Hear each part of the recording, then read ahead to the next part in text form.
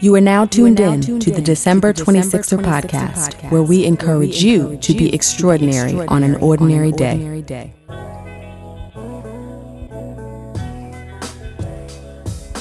Hello, my fellow 26ers. Welcome to a new episode of the December 26er podcast. I am your host, Delisha, and we are back with another interview. This week's guest is Purvis Taylor III. Purvis wears many hats, including award-winning author, inspirational speaker, and celebrity life coach. But what I learned is that there is so much more to him than those titles. During our conversation, Purvis is brutally honest about his own struggles and personal story, and I think that makes for an incredible interview. So take a listen, and I hope you enjoy. Purvis.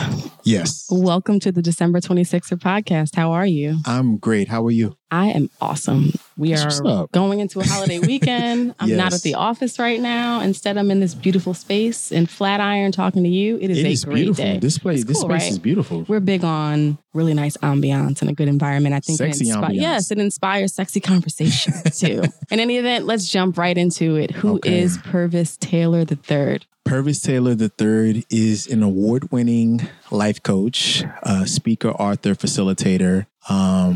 What else? Boy from Texas, brother, good friend, good man. At least I like to think so. See, I like that because you started, you just mentioned before we pressed record here that, your work is so focused on other people. But I like that you can stand confidently in who you are. Award-winning author. Listen, I like that. I worked hard for that award. I'm just saying, it's not easy. I've been working on the same book for a while. And really? Yeah, but that's neither here nor there. So I commend you because you've got more than one book, right? Yeah, I got three. Let's jump. Two that I've written and one that I co-authored. So let's jump right into that. I'm just going to skip ahead since it came up. Tell me about your book. My books are Purvis Principles, volumes 1 and 2. And basically what they are, they're like mini books of inspiration. So it's like a daily principle to meditate on for each day of the month. So the first book is 30 days and second book is 31 days. Okay. So what inspired you to release part 1 first? Well, that's an interesting story. So my dad, one of the last conversations I had with him before he passed, he prophesied to me that I'd be doing the work that I'm doing today. And that was like over 14 years ago. And he passed away from a heroin overdose. And I remember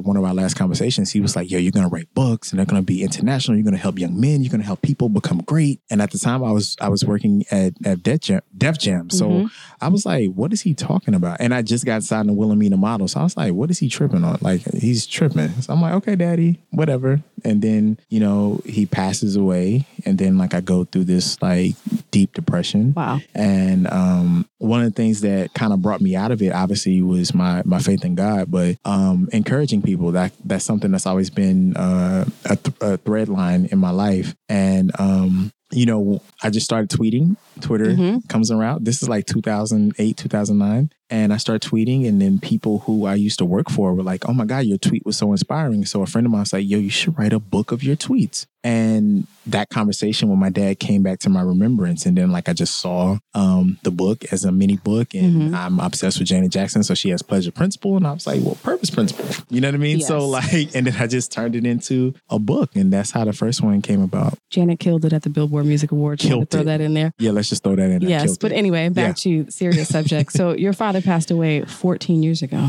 Yes. So how old were you at the time? I was 24. So early in your career, early in the process to go through something so devastating, how do you think that shaped you? It was just something that you just never prepared for, but you kind of in the back of your mind know that it's going to happen. I mean, I remember being a kid always praying to God that my dad would come home, because he would be great. Like he'd have like his stints where he's like really good, and then he like falls off the wagon, and then it's like you don't see him for 2-3 days, and you're like not even embarrassed. You just want him to be okay. Right. And at that time, he had been clean for a while, for I think the longest stint that he had ever been clean. And I guess he just had a moment of weakness. And, when you're 50, your body doesn't bounce back like when it's 30, you know? So that was, I really feel like, they say that, God don't waste nothing in your life. And I think that matured me in a way that I never thought would benefit me later on in life.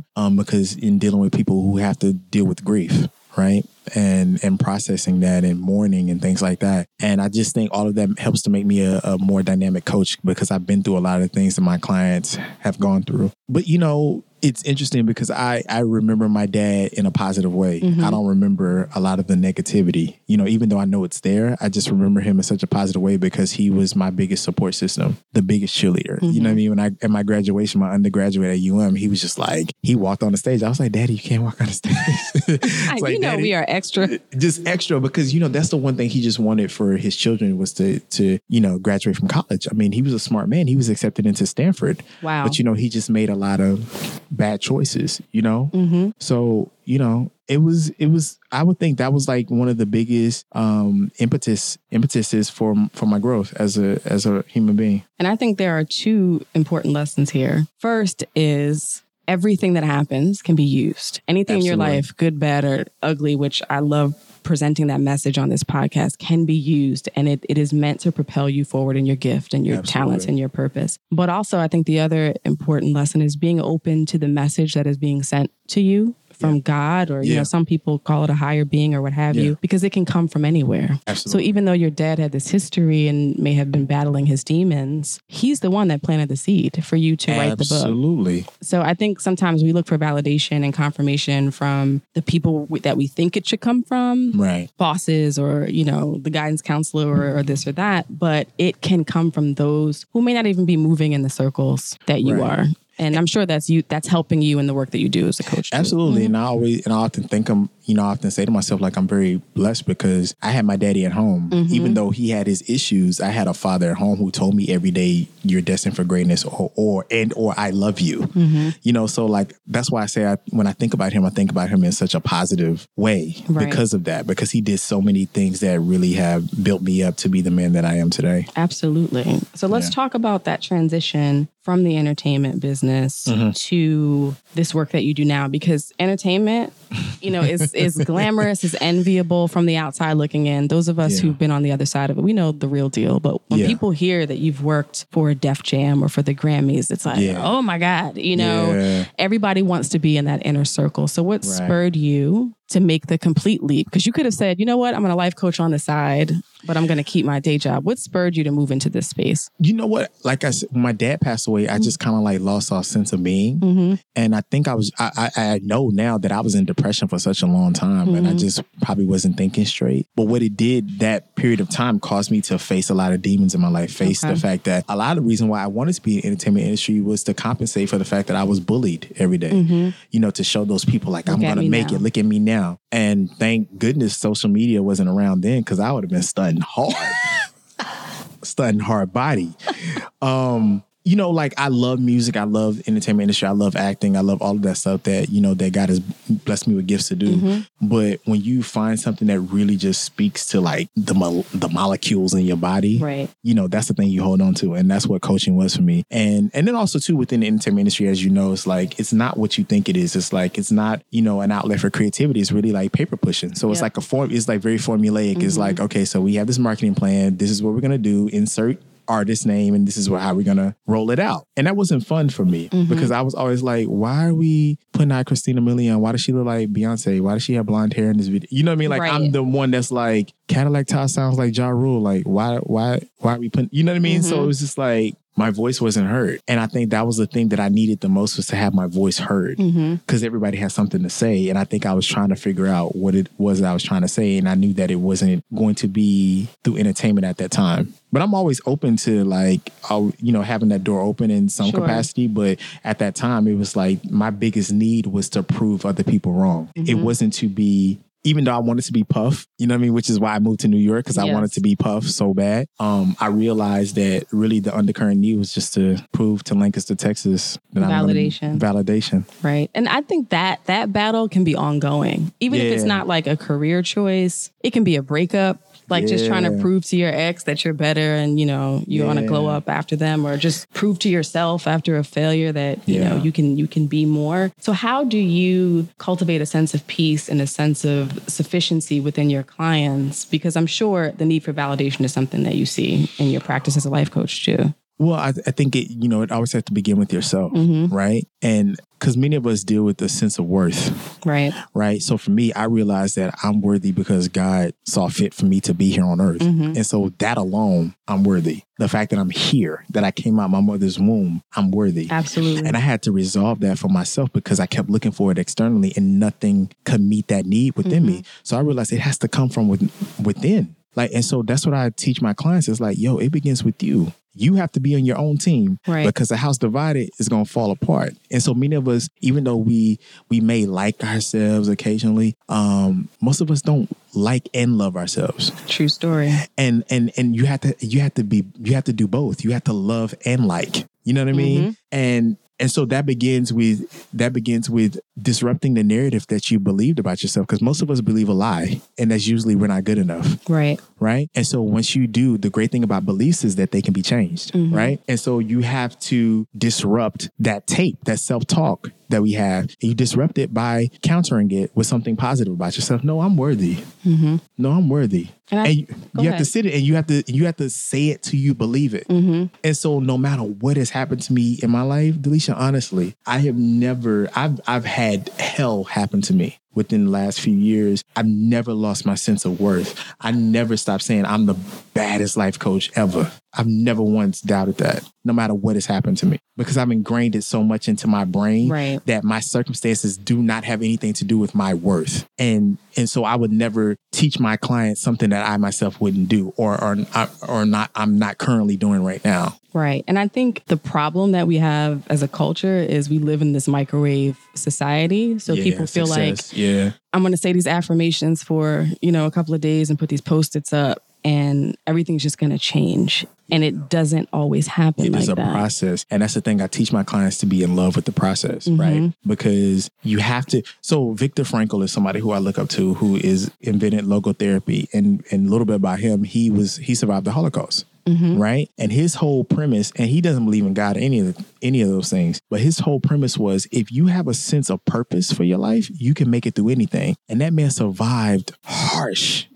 conditions, like people being gassed, people being starved to death, but he made it through because he had a sense of purpose. So you have to be relentless in this. Like, you can't be a punk about it. Right. You have to take this on head on. And I think that's the thing. It's like, we're so comfortable in our dysfunction because that's what we know. That's our safety blanket.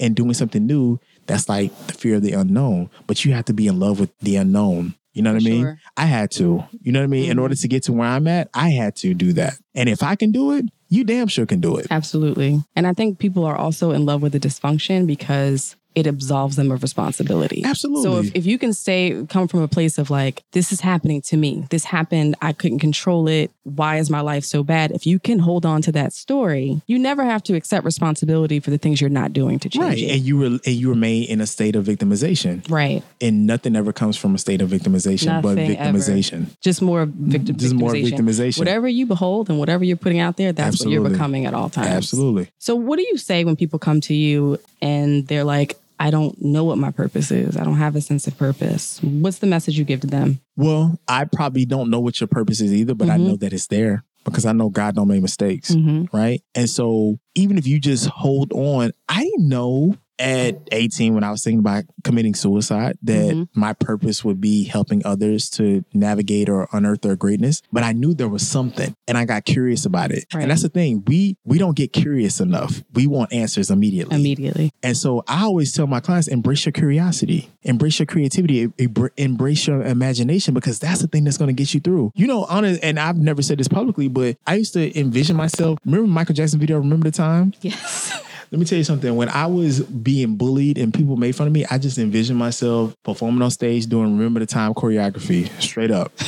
and those were the things that got me through. And I'm not ashamed of it. Right. I'm here today. Like, you have to embrace your curiosity. Like, there's something that you were created to do. Sure. And it may not be big. It may not be Oprah level. And that's another thing I want to say to people too, is like, her job is filled. That position is filled. Thank you. There's never going to be another Oprah. All you can be is the best you. She's still playing her position. She's still playing her position. That role is occupied. And it's going to be occupied to the day she dies. Right. You know what I mean? But your position is occupied as well. And you have to embrace that. And I think the thing is we mistake like grand level for like significance, right? Right. And it's not that. It's about you being a great mother, a great father, a great brother, a great friend, being actualized in so many other ways besides just career. Absolutely. You know what I mean? So that's why if you ask who I was, I'm a good man because I'm actualized as a man. You know what I mean? Because I'm a good friend. I'm a good son. I'm a good father. I'm a good uncle. You know what I mean? Like, so though I've been actualized outside of my career. And I think as men, we don't get an opportunity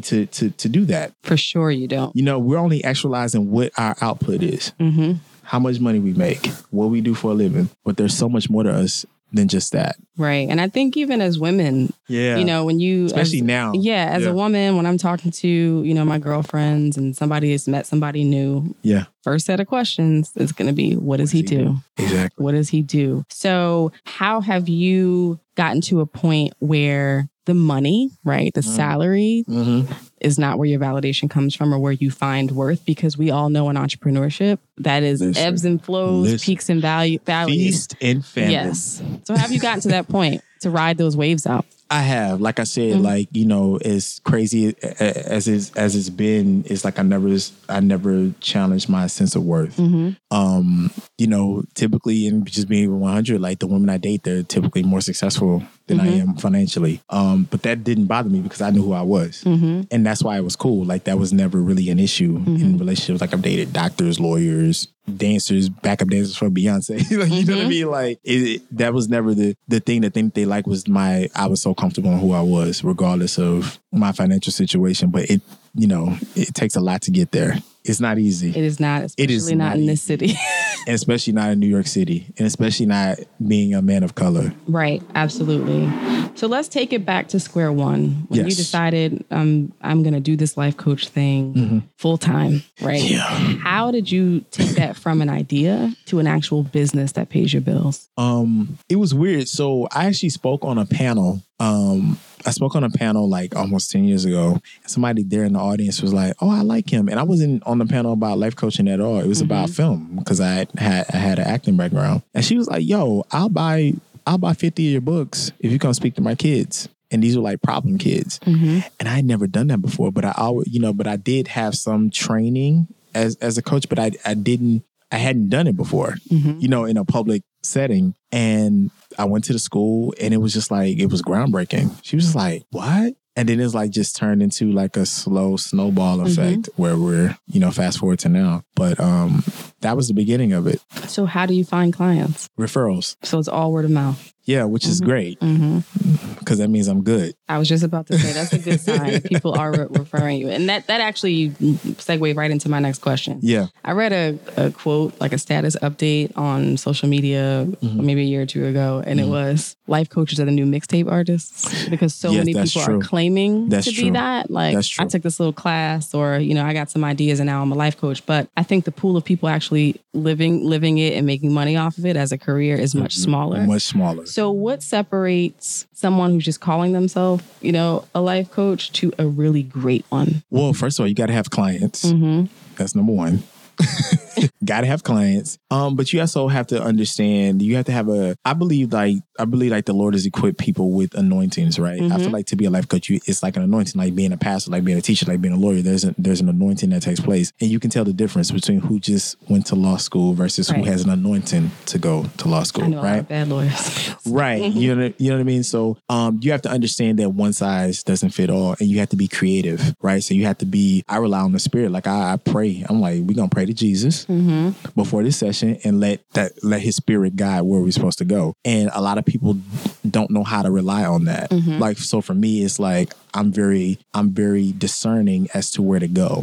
And because I work with so many different types of people, I'm equipped to handle, you know, like celebrities, which are a lot to deal with. A whole lot to deal with. And executives and organizations, which are hard to deal with. And then, you know, my young men of color that I work with and everybody in between. I guess to answer your question is you just have to have a gift for it. And it's not about writing a quote. It's about actually knowing how to take somebody through a process, giving them a plan, understanding. So for you, I would have you map out stuff, right? But for him, I wouldn't do that. You know what I mean? So it's like, I just have to, it's like you have to understand, you have to trust your intuition, you have to trust your spirit where to go. And just having, just like I said, being in tune with your creativity. Because I may have a client do a monologue and they be like, what? Mm-hmm. But that's the thing that unlocks them and brings them to the place they need to get to. Right. You know what I mean? Tailoring the approach to the individual. One size, like people are not monolithic. So one size doesn't fit all. Right. So let's talk about those celebrity clients for a bit. Because having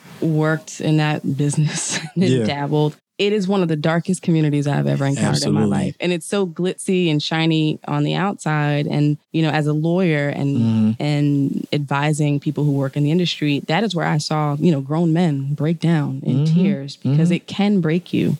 So why do you think depression and that darkness really runs rampant in the business? Well, because, you know, so many people, they link their identity to their success and to what they do. I think a lot of them suffer with an identity crisis because if you're no longer popping, then what does that say about you? Right.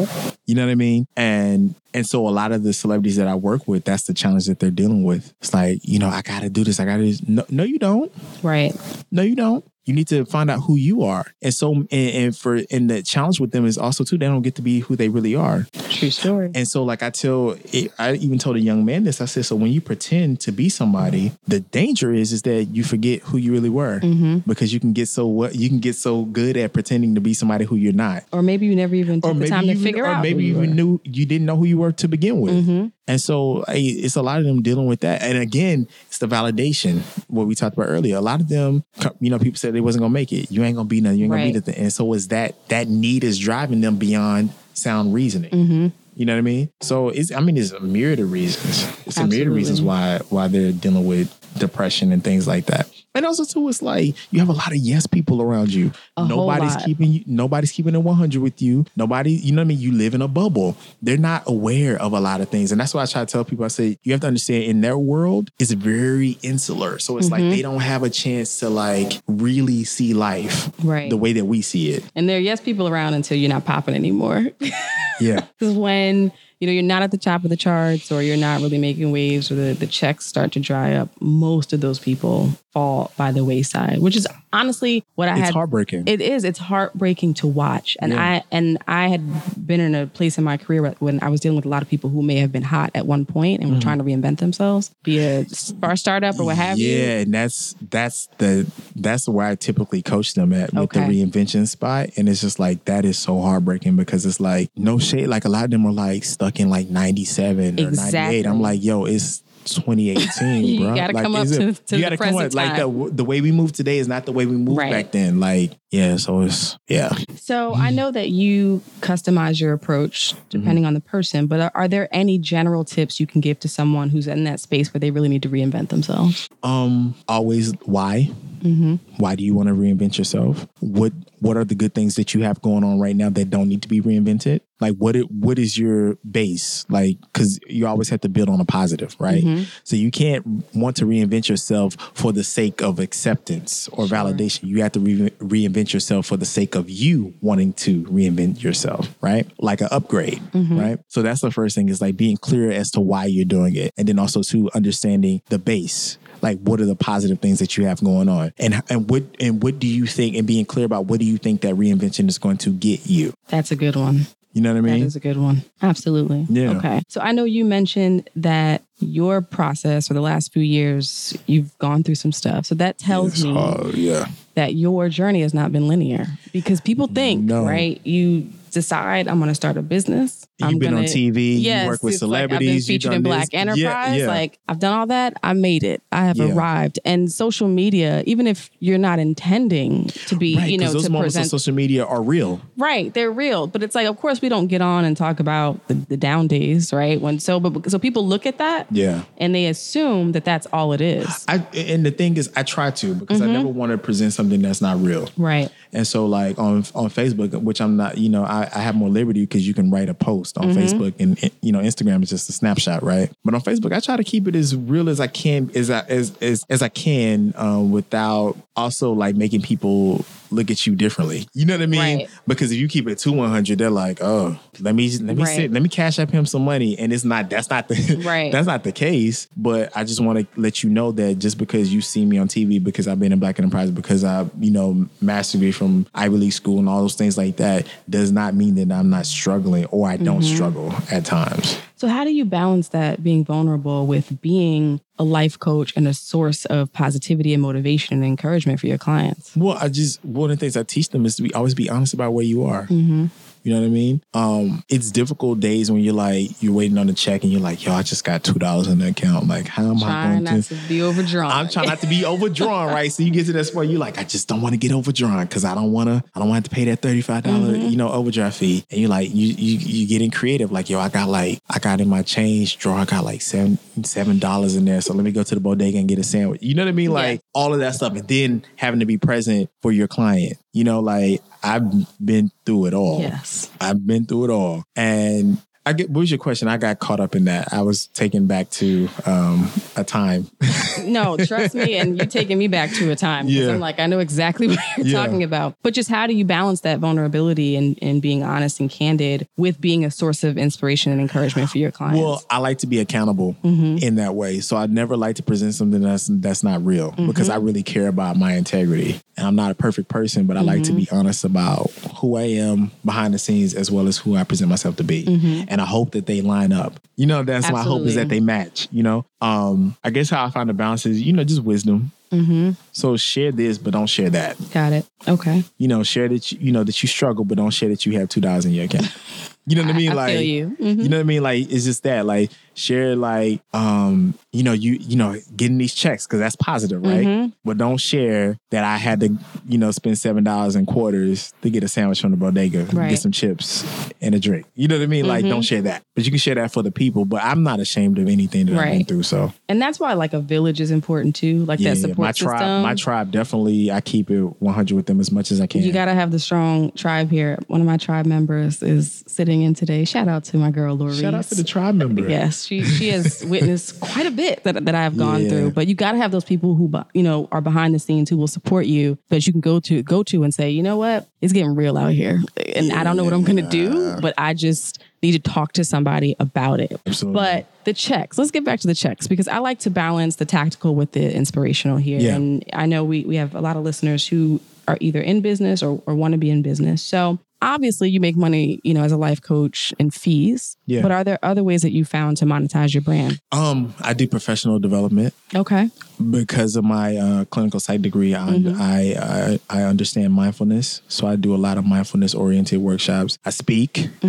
That's actually the best way, honestly, guys. People don't realize there is money out here. There's money for talking. 10 minutes of your time, you can get like $5,000, Seriously. So speaking, professional development, which I actually love, by the way. I love doing that. Currently, I'm doing some workshops with some young men in Brooklyn and Coney Island. So doing a series, 6 weeks workshop series with them on emotional intelligence and things like that.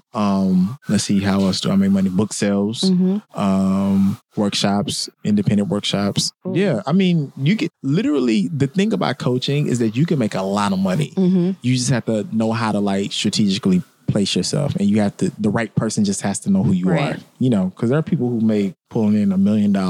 But I think it's important to point back to what you said, because some people will hear that, you can make a lot of money, and then they're like, I'm about to be a coach. Not realizing that the gifting has to be there first. You got to have the gifting. Yes. And you got to have the evidence, right? One of the things I always tell people, in whatever it is that you do, there has to be fruit, right? Absolutely. So if I have a client who is an actor, right? If he or she has gotten a callback and a callback, a second, third callback, I'm going to tell them to stick to acting. Right. I'm going to tell them to stick to it in some capacity, because there's evidence. Even though you might not have booked the role, but there's evidence that you have something there. Absolutely. You know what I mean? So with me, it was the first client that I had, she was an entertainment lawyer. And fast forward, she's like an in-demand entertainment lawyer. She's doing very well. And that's evidence to me, because she was struggling with esteem issues. Sure. You know what I mean? And people who used to cut themselves, just evidence of people who I've worked with who are doing very well today. That's a signpost that you should continue to do that. It may not be full time, but you should continue to do it in some capacity. Right. I call those mile markers. Yeah. The things that show you are on the right path. And I think when people get tripped up is like, because of the peaks and valleys, like something bad happens and they're like, I thought this is what I was supposed to be doing. I got to sign. It's like, yeah, you got to sign. It doesn't mean that it's all going to be smooth sailing from there. But if you're getting those little indicators that you're on the right track, just persist. And then persistent is perfect, is a perfect word. But even people who you look up to, they have failures and their failures are much more massive. So like, if, Jay-Z put out an album and nobody buys it, yeah, he's still worth having $100 million, but that's still a failure to him. And he could question, if he doesn't know who he is, he can question his sense of worth. You know what I mean? So it's like you have to understand that that's a part of it. Absolutely. Having the failures, but also the bigger thing is like having evidence that you should be doing it. Absolutely. And it will come, even if it's super small in the beginning. There is something that will let you know, and you're knowing that you are on the right track, which leads me to mindfulness. Yes. Let's talk about that. What does mindfulness mean to you? Mindfulness is about being intentional, being to be responsible. So it's being intentional, and then responsibility. Responsibility for yourself and how you're showing up in a space. So what do you tell a client? What do you tell a young boy about showing up and making sure that he's mindful? How do you break that down for somebody who's 16 years old, though? Well, firstly, I try to help them to develop a lexicon because that's important. Because Dr. A.R. Bernard says he who controls the conversation, he who controls the language controls the conversation. So I definitely want them to have a seat at the table to be a part of the conversation. So I try to teach them the clinical words. I try to teach them the SAT words because they need to know that. But I would say through inculcation, like just through repetition, like I tell them all the time, like how you show up determines your success or failure. And I tell them, I say, listen, me and my business partner, Jeff, we tell the young man we're talking to now that we're dealing with now, we tell them, hey, look, the life that you want to have is waiting for you, but you have to catch up to it, right? Absolutely. But you have to make the choices to get to that life. We can, lead a horse to water, but we can't make you drink. And that's not our job. Our job is to let you know that life is possible for you. But you control how you show up. You control your brand identity. You control your unique expression of your brand identity. You control all of those things. You have so much more say-so in this than you realize. Right. And I think that goes for kids, adults, everybody. Everybody doesn't realize how much control they actually have. And that sometimes it starts with the baby steps, but the more you can make decisions from a place of empowerment and control. As opposed to lack. Exactly. And desperation. You know what I mean? Exactly. Like, and you're right, even with some CEOs that I've coached, it's just like, what? Like, how I'm like, you the CEO, bro. Like, you the CEO, sis? Like, what's going on? You know what I mean? You in the number one seat. You the number one seat. And you don't even know how to show up. How you expect the rest of your company to show up? Right. If you don't know how, you know what I mean? And that just trickles down. If that's what's going on at the head, that is exactly what's going to trickle down into the body. Absolutely. Got it. So shifting gears a little bit, what does a typical day look like for Purvis? As of late, just meetings upon meetings upon meetings. Because the new program that we're doing, Alchemic Solutions, which I was talking about with the young man, was basically is helping the young men to tap into their inner alchemist, right? Okay. Everybody has the ability to change their life, change the molecular structure of their life. And I'm really in love with this because it's like we're getting some great results. So we're meeting with a lot of institutions, colleges, high schools, like literally like every day has been like meetings. And then we actually have our sessions with our young men. Typical day though is like gym, then it's emails, then it's phone calls, then it's maybe a Skype session because I have clients in the Middle East. I have clients in Sweden. It's like, and then if you book a session with me, this is a sidebar. If you book a session with me, please show up on time for your session because I don't like sitting up there waiting. I'm like, this brothers in Kuwait. Like, dude, like you said 2:00, be here on 2:00. But that's all that. Well, you know what? Let's stick on that for a second because I have a thing about time. Yeah. And, in Manhattan, of course, you got to give people 5 to 10 minute grace period. Because train gets stuck. MTA is, I won't defame MTA on the podcast, but MTA has issues, right? Yes. But my thing is, if you can't make every effort to meet me on time, that tells me you don't respect my time. And if you don't respect my time, you don't value me. And people, that is like a hard message for people to get. And it's such and you won't get your full hour. Yes. And you're still going to pay me. And you're going to still pay me for the session, for the hour, but you're not going to get your full hour. And that speaks to valuing yourself too. Absolutely. Saying I'm not making adjustments because you couldn't get here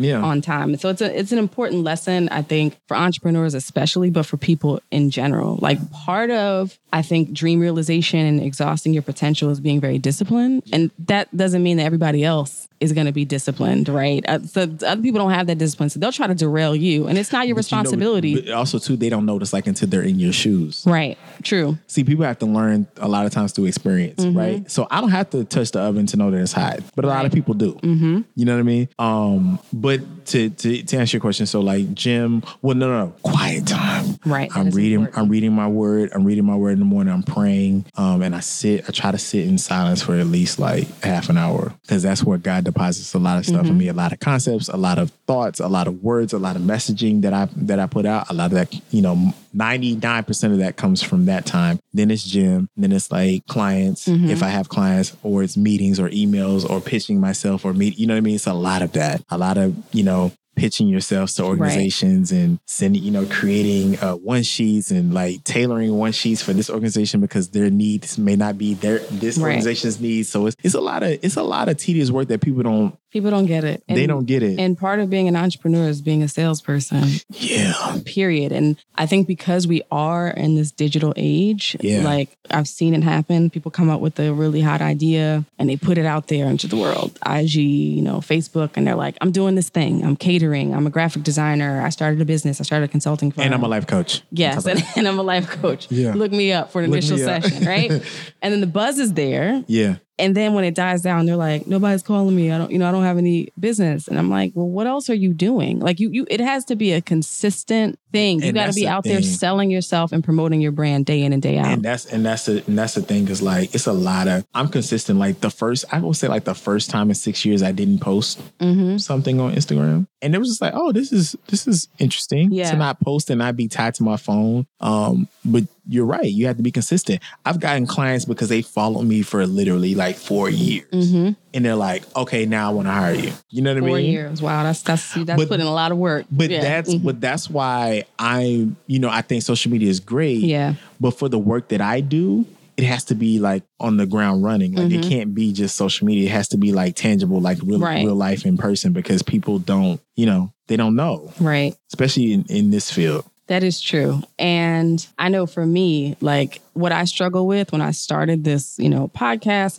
and got into this space is like, everybody's doing a podcast, right? So, you come out and you're like, I'm doing my thing. And people are like, oh, that's cute. But I know in their minds, they're probably thinking, not everyone, but a lot of people, here we go, somebody else on the podcast. And you might get that in your business too, right? Yeah. Another life coach. So all those other things. And I think that time of, whether you call it prayer or meditation or a contemplative, a half hour or what have you, is important to get those unique ideas that set you apart. And we just live in a day and age where there needs to be repeated and consistent exposure before people really deposit it in their minds and say, okay, this is a real brand. And it's a brand that's here to stay. Then also too, like a lot of people that know you, like that's, they call that proximity blindness. So it's like you're too close to them, so they don't really see it. I like that, proximity blindness. Yeah. So it's like they don't really see it. It's like my family. It took for me to be on BET coaching Lisa Nicole Carson for my family to be like, oh, that's what he does. But I was doing that.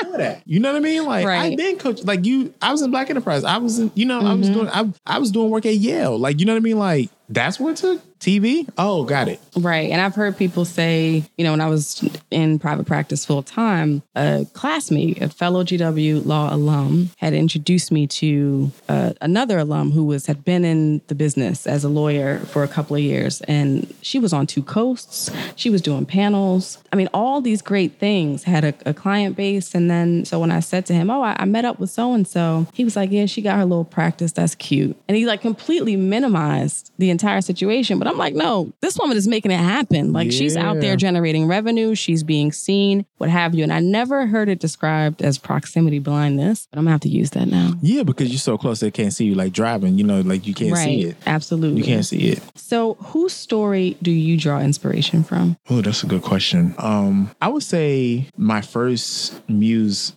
besides Michael Jackson and the Jackson family in general, Gordon Parks. Gordon Parks. Yeah. The photographer. Yeah. Why him? He had this book called A Hungry Heart, and I just loved his story. Like, he was just so honest. Like, I had never read an autobiography where you can tell, like, he didn't leave a lot out. Because it didn't paint him in the best light. He didn't paint him in the best light. It didn't paint himself in the best light. And I was just intrigued by a man who's a photographer, who's the first African-American man to direct a major studio film. I didn't know that, really. Superfly. Yeah. Wow. Okay. And, just respected all across the board, like, as a photographer, as a screenwriter, he was like one of the first people to do it. And he doesn't get his due in my mind. But I just love this whole narrative coming from the South and just everything about it. And I love that honesty. And that's the thing. I was just like, oh, this guy's transparent. And so that was like really, that's part of my coaching and what I do, especially when I'm working with young men. I say to them, I was sexually abused. Yes, I was bullied. Yes, my dad died of heroin overdose. Yes, we've experienced poverty. Yes, we've experienced this and that and this. Yes, I've tried to commit suicide. Yes. And that kind of helped me because I found that very attractive to be just complete, where nobody can hold anything over you. And that's the whole thing. It's like we talked about just in the last episode, this culture of shame that we live in. Yeah. But when you put it all out there, it's like there is nothing that you can hold over my head because it's out there. Yeah. And then really, when you think about it, there's nothing new under the sun anyway. You know what I mean? It's just the power secret holds over you is in keeping it. That's it. It's not the secret. It's just in keeping it. The Absolutely. shame. Yeah. So how do you come back after? How old were you when you attempted suicide? A few times.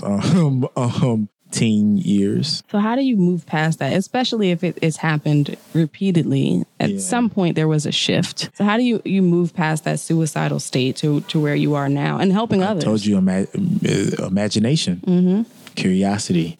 Something kept saying, there's more, there's more, there's more. And I held on, next thing you know, a year goes by, there's more. Another year goes by, there's more. Next thing you know, you're a college graduate, there's more. Next thing you know, you're living in New York. There's more. Next thing you know, you're signing to Wilhelmina Models. More. Next thing you know, you're working at Def Jam. There's more. Next thing you know, you've published your first book that's been sold internationally. There's more. Next thing you know, you're on TV. Next thing you know, you wrote a book. You're on a Today Show. Next thing you know what I mean? There's more. There's more. There's more. Just that curiosity about what was more. And then just believing that God had a purpose for my life and really embracing that, right? Because I think it's cliche. We can say that, oh, God. Right. We all say it. We all say it. But I know it. I know it. That's real. Even when I have $2 in my account, I know it. And that's the thing that keeps me from going over the edge. Right. That I know that Jesus has a plan for me. There's a plan for all of us. For all of us. So let's talk about your plan because you got multiple giftings, right? You're moving in a few of them right now, but then you've also got this other thing, the modeling and the acting. Yeah. So are you ever going to go back to that? That's a lot of rejection. Jeez. It is a lot of no. Thankfully, a lot of my friends are really successful, so hopefully they'll give you a little cameo. Put me on to give me a little cameo. Like my boy is directing, season 3 of Insecure. And, my friend Sue's on This Is Us and Denies and Black Panther doing the dang on thing. And my friends are love. Yeah, my boy Warner and my boy Stephen Hill's on Magnum P.I. now. It's, just hopefully they'll direct something and be like, yo, Purpose, you want to come do something? You shouldn't let it go. I mean, as someone who has really varied creative pursuits. I still have my SAG card. I still pay my SAG dues. So you're a SAG member and everything. Yeah. I still have it just in case. I mean, it's something that's always in, I guess that's the thing. I would really feel actualized when that thing really happens. I just need to be on one episode of Law and Order SVU and I'm good.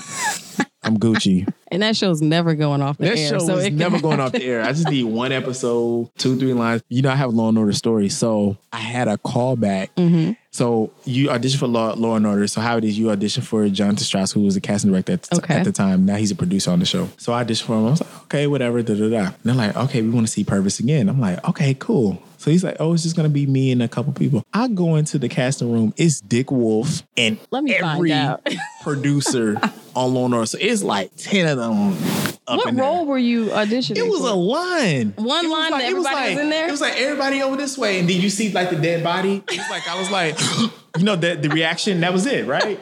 And they had the whole squad. They had the whole squad. And I was just like, I wasn't ready. But I still think I killed it. But it was open. It was open ethnicity. It was between me and this Asian guy. And I think the Asian guy, I saw the episode. He ended up booking it. But yeah, that's my Law & Order story. Yeah. I love that they had Dick Wolf and everybody. Yo, he was like, hi, I'm Dick Wolf. I was like, what? Let me tell you. Okay, so I actually had the talent manager and was out with the agents as a child. Really? Yes, I would get these calls for auditions, and without going all the way into the story, I decided that this is what I wanted to do. Like, I was always involved in like the arts in school, and I was like, I'm gonna find a manager and agent. Like, I found one. I told my mom this is what I was gonna do, and she couldn't be there with me, but I got this appointment, and I took a cab there. I was like 12 or something, and auditioned with this talent manager and like booked it to be signed to them before, you know, my mom came. But I remember the first go-see I went on.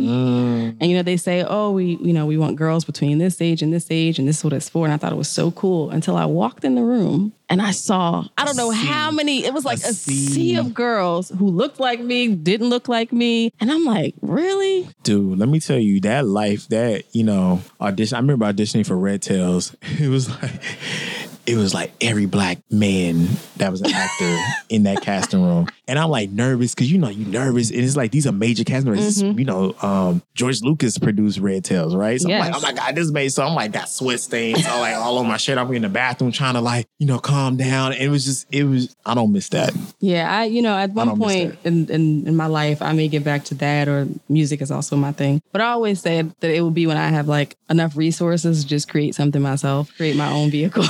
Yeah, no, I mean, like I still love music. It's funny, my one of my good friends, he manages Estelle, and he's always sending me music and like, what do you think about this? Because I always had a good ear for music. I was always like, that should be the single. That's gonna be the hit. This person's a star. They're not a star. Like, I had a really good track record, so I still have that in me. And like I said, I still love the arts. I still love movies. I've seen everything. I watch almost everything on TV because I love acting so much. But it hasn't trumped coaching as of yet. Got it. Yeah. So it's another outlet. It's another outlet. But, you know, coaching is your thing. That's where your anointing is. Yeah, I think that's like where the anointing is heaviest. Got it. So quick, favorite show on TV right now? This is going to be, y'all going to laugh at me, Forensic Files. Forensic Files? Yeah. And then next, SpongeBob.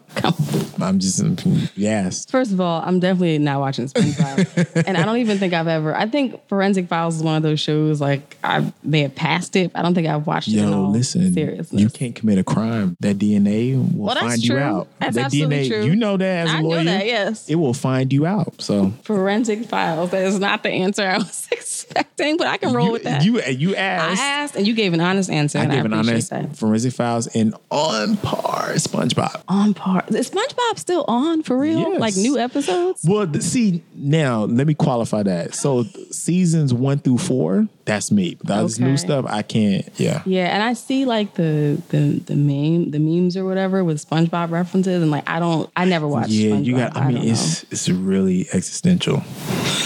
Maybe I'll check out. Is it on Netflix? I don't have cable. Is it on Netflix? It's on Amazon Prime. Got it. I am a Prime Video. Yeah, and that's the seasons you will enjoy is from 1 through 4. What is so existential? Now I'm curious. What's so existential about it? I mean, because no one, you're just like, why are kids watching this? Because this is totally adult sense of humor. Yes, I did know that it's a lot of adult humor. And it's a lot of innuendo. They're just like, these kids won't understand this. It's like really, wow, this is on Nickelodeon. Like they're saying some crazy stuff. But yeah, you have to just be in tune to see it. Seasons 1 through 4 of SpongeBob. But you know what I recently enjoyed though, since you real TV now, Dear White People season 2. See, I am behind. I'm so slow with shows. Not only have I not seen Dear White People the show, I haven't even seen Dear White People the movie. Wow. So I am delayed. So what TV do you watch? Billions. It's like the third time I brought it up on this on this podcast. I always flip through that. No, you like gotta, I always see Billions on Showtime, but I'm just like, I have to watch it. You got to get with the program. Right. You know, it is a lot of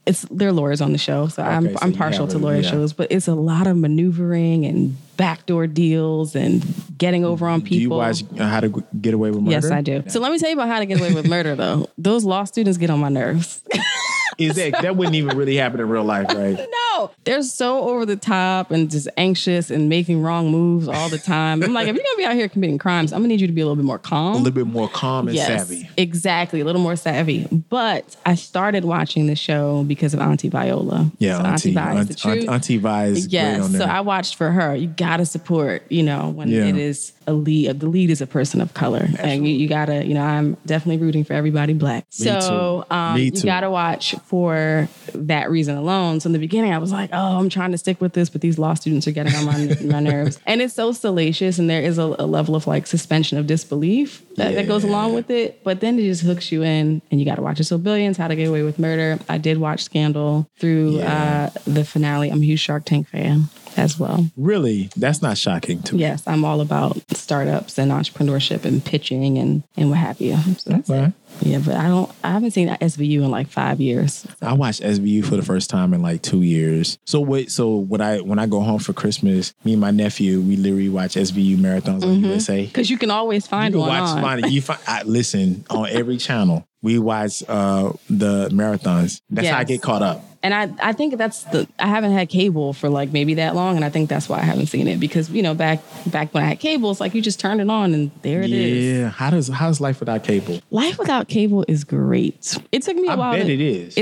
You're not down with the cable-less life? No. And I wasn't even being funny. I'm being serious because it's like cable just has a lot of nothingness on it. Exactly. You know what I mean? And so like at least with Netflix and Hulu and Amazon Prime, you can like kind of like, this is what I want to watch. Right. And it's there. Shout out to the ambient noise. We're in Manhattan with an open window. We're going to keep it in. So this is real rugged and organic, but it's fine. Yeah. So in any case, yes, I decided, and I did that. It wasn't like I made the decision for reasons of needing to be more disciplined or whatever. To keep it all the way real, I needed to cut expenses. That entrepreneurial life, I was like, I got to figure something out. So I looked at everything, And that was the thing that had to go. That was one of the things that had to go. There were many things that went, but that was one of the things. And I was like, you know what? I don't really have the time to watch cable anyway. And the one thing I always say about entrepreneurship, I always say it's like the best way to get to know who you are. Absolutely. Because you have no choice, because a lot of times it's just you. Yep. The conversation with you. You having internal dialogue about what to do next, how to resolve some problems. And so then you're like, I got a $10,000 check, but damn, I can't even celebrate that because I got to pay this, I got to pay this, I got to pay this, I got to pay this. In one hand and out the other. And if you don't know where the next check is coming from. And then you're like panicking. Yeah. You're like, oh my gosh, I got a $10,000 check coming, but then I gotta hustle up and get another 10, exactly. 20. Then that's why I tell people are like, why are you so expensive? I was like, because of that. The overhead. Further, $10,000 when you're an entrepreneur is not $10,000. It's not $10,000. Taxes, all the expenses to actually obtain, the acquisition cost to actually get the client. It's not 10 grand. People don't understand that. It's So I have to get. So I'm like, I have to get the $100,000. I have to get the $50,000. I have to get those because that's the only way I'm going to be able to truly live. Exactly. You know what I mean? Other these, and I'm grateful. Thank you God for the increase, but I need the $1 million. I'm with you there. I'm not against money. Okay, but yeah. So cable was one of the things that went for matters. Me. All money matters. I can dig it. And then, even when my financial situation changed, I was like, I don't miss it. So I just rock with my, subscriptions and that's it. And it also cut down on just like mindless TV because you turn it on for a purpose generally to look for something specific. So I don't use a TV as background noise. You can stop by my home and I'll just be in there in like silence, which is weird to other people. But for me, it's normal. That's not weird to me either. So before I let you get out of here, you shared a lot, but I always ask this question and I warned you. Yes. Describe an experience when you had to be extraordinary on an ordinary day. That's every day. Let's see. I was trying to think about it, but so many things kept coming into my mind. This is going to be be really transparent. I can't believe I'm sharing this. I love when people start with, I can't believe I'm sharing this. That means it's a very vulnerable moment. Very vulnerable moment. So the house I was living in, I've been living there for a long time because it was a friend of mine, her mother owned the building. So I was paying next to nothing in rent, which is great, right? For entrepreneur, right? But, and I'm trying to say this carefully because I don't want to throw anybody under the bus. But for some reason, we ended up with a rodent infestation, right? Mm-hmm. And so I was trying to like figure that whole thing out because I'm like, how am I supposed to, I couldn't sleep. I couldn't do, because the pitter patter. And I'm being kind with the word rodent. Oh, man. Yeah, I'm being very kind with that. And I remember when it happened, I had to go speak the next day when I had already signed up to speak at this Young Men of Color conference at Fieldston Day School in Riverdale. And I was depressed because I was like, yo, like I need to get out of here. Like I don't, nothing, and nothing was happening. Like no clients, nothing. It was just dead silence, static. Just static. And I went and I spoke to those young men. No, not even the young, I trained the staff. Yeah, I was not the young men. I was training the staff, and they were like, oh my God, these people were like, oh my God, that was the best workshop I've ever had in my life, and da da da. And I was just like, wow, God, like, and these people have no idea that I'm going home to rats. Ugh. And they have no idea that I'm going home to like, I don't know what the heck is going to be there when I get, you know what I mean? Like no idea. So that was an extreme case, but I'm no longer there. So praise God. That story. Hallelujah. And it also talks about how you present yourself to the world, no matter what is going on. Yeah. You have to learn how to, you have to learn, and in that space is, mindfulness, curiosity, imagination. I wasn't there. I was at this ritzy upscale private school. Oh, I know about day schools. I went to one. You know what I mean? So like I'm at a ritzy day school and all is well in that moment. Food, I'm getting paid for this gig and, all is well in that moment. In that moment. I love that. Yeah. So what's on the horizon for you? A lot. Probably gonna write another book, but on June 2nd, I'm doing a workshop called Discover Your It Factor. And that's really something I'm really excited about because so many people are trying to live other people's it factor and not their own. So I'm gonna, it's gonna be a time. It's gonna be very interactive. We're gonna have icebreakers. We're gonna have a lot of demonstration, a lot of interaction with various coaches and things like that. I actually wanted Rudy to be one of the coaches there, but Rudy's gonna be in Vegas living his best life. But yeah, no, it's really helping you to understand the thing that's gonna help your life pop. Awesome. Right? And helping you to tap into that. And so it's like a combination of things, and I'll explain kind of like the formula for it. But yeah, I have that happening on the 2nd of June in New York City, and doing the Alchemic Solutions with the young men. Hopefully that's gonna be in various school districts and things like that. So God willing, that's going to spread. Writing another book, probably a memoir about a lot of things that I've been through, including the rodent situation. Oh man, that's the worst. And I was thinking the book would be called Cheap Rent Still Cost. That is the truth. That's one of the realest things I've ever heard.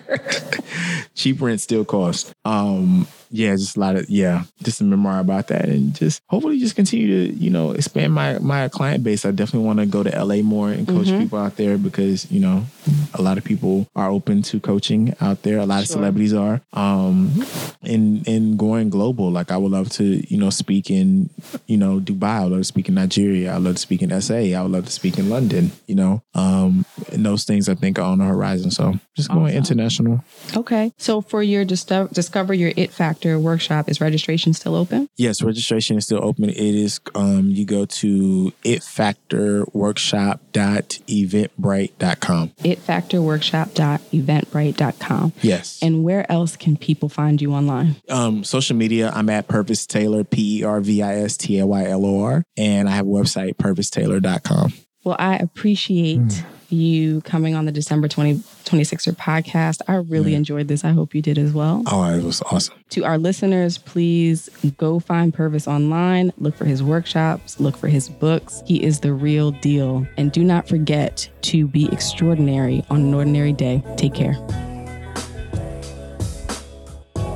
Thank you for listening to the December 26er podcast. I am your host, Delisha. This episode was produced by DeMarcus Adisa, and music was provided by Thovo. You can find us on Twitter, Instagram, and Facebook at December 26er. That's December 26ER.